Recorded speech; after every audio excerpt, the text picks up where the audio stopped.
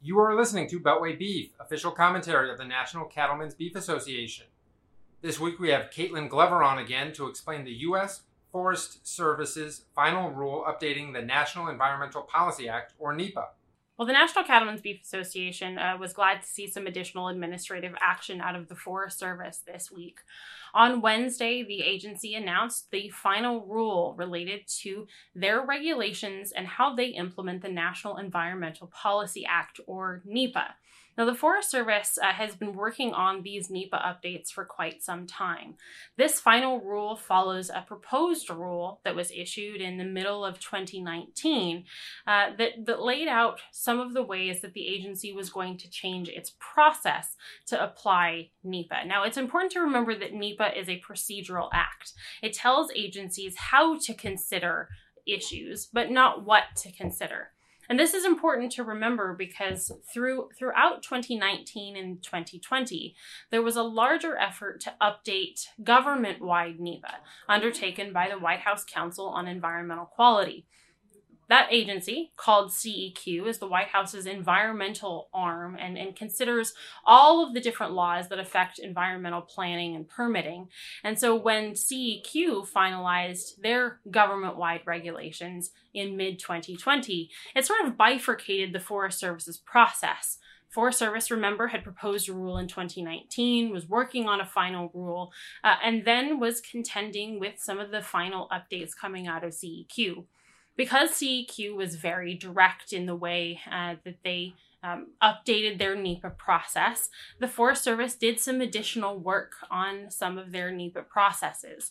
The result of that work is the final rule that came out this week on November 18th. Now, this final rule out of the Forest Service is a little bit narrower as a result of the CEQ timing of their guidance. But what this final rule does is update a series of categorical exclusions, which are the simplest and fastest NEPA processes that are conducted when the assessment is that a proposed activity isn't going to have a significant or cumulative or individual impact. So there are 6 new categorical exclusions in this final rule, including those activities related to road projects or recreation special uses and other restoration and resilience activities that the Forest Service can do.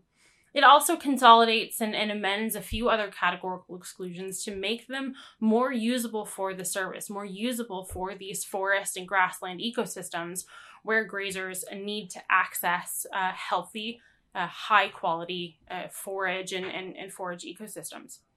And then probably the biggest thing in this final rule is a determination of NEPA adequacy process. And what this means is that the DNA, the determination of NEPA adequacy, allows the agency to say that the new proposed action, whatever it may be, already falls under the scope of previously done NEPA. That they don't have to do an entirely new, costly, and long NEPA process, as long as the proposed activity in a certain time has already been analyzed under the scope of alternatives.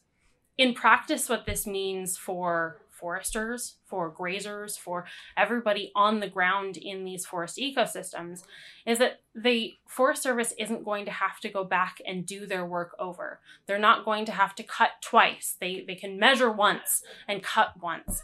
Do a NEPA one time that it covers all of these proposed activities. Anytime the government can be more efficient, anytime that we don't have to have unnecessary duplication, that's good news. It's good news for cattle producers, it's good news for the Forest Service, and ultimately it's going to be good news for our grazing and grassland ecosystems. Good news coming out of the Washington office here just before Thanksgiving, and we're looking forward to see the implementation early next year. You have been listening to Beltway Beef. Until we meet again, eat beef. Follow us online at policy.ncba.org and on Twitter at Beltway Beef. Thank you for listening.